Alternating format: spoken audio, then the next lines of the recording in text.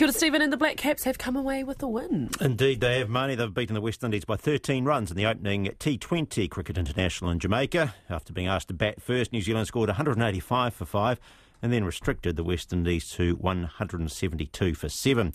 Captain Kane Williamson top scored with 47, while Mitchell Santner took 3 wickets. The Black Caps appeared to be cruising towards victory until Romario Shepherd and Odean Smith came together in an unbroken partnership of 58 off just 26 balls.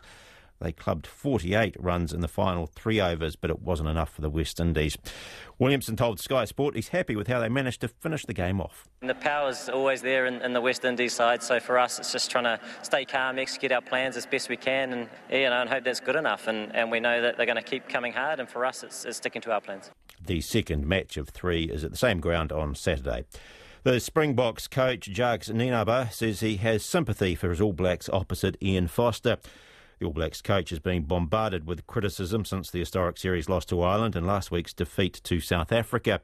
Foster faces the prospect of losing his job should the All Blacks be beaten at Ellis Park this weekend. And Nienaber says it's tough being a coach of an historically successful side.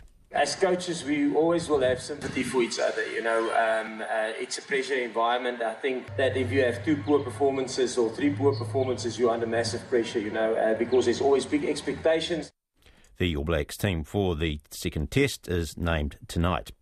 New Zealand's drawn 1-1 with Mexico in their opening game at the FIFA Under-20 Women's World Cup in Costa Rica. In the same group, Colombia beat Germany 1-0. New Zealand's next game is against Germany on Sunday.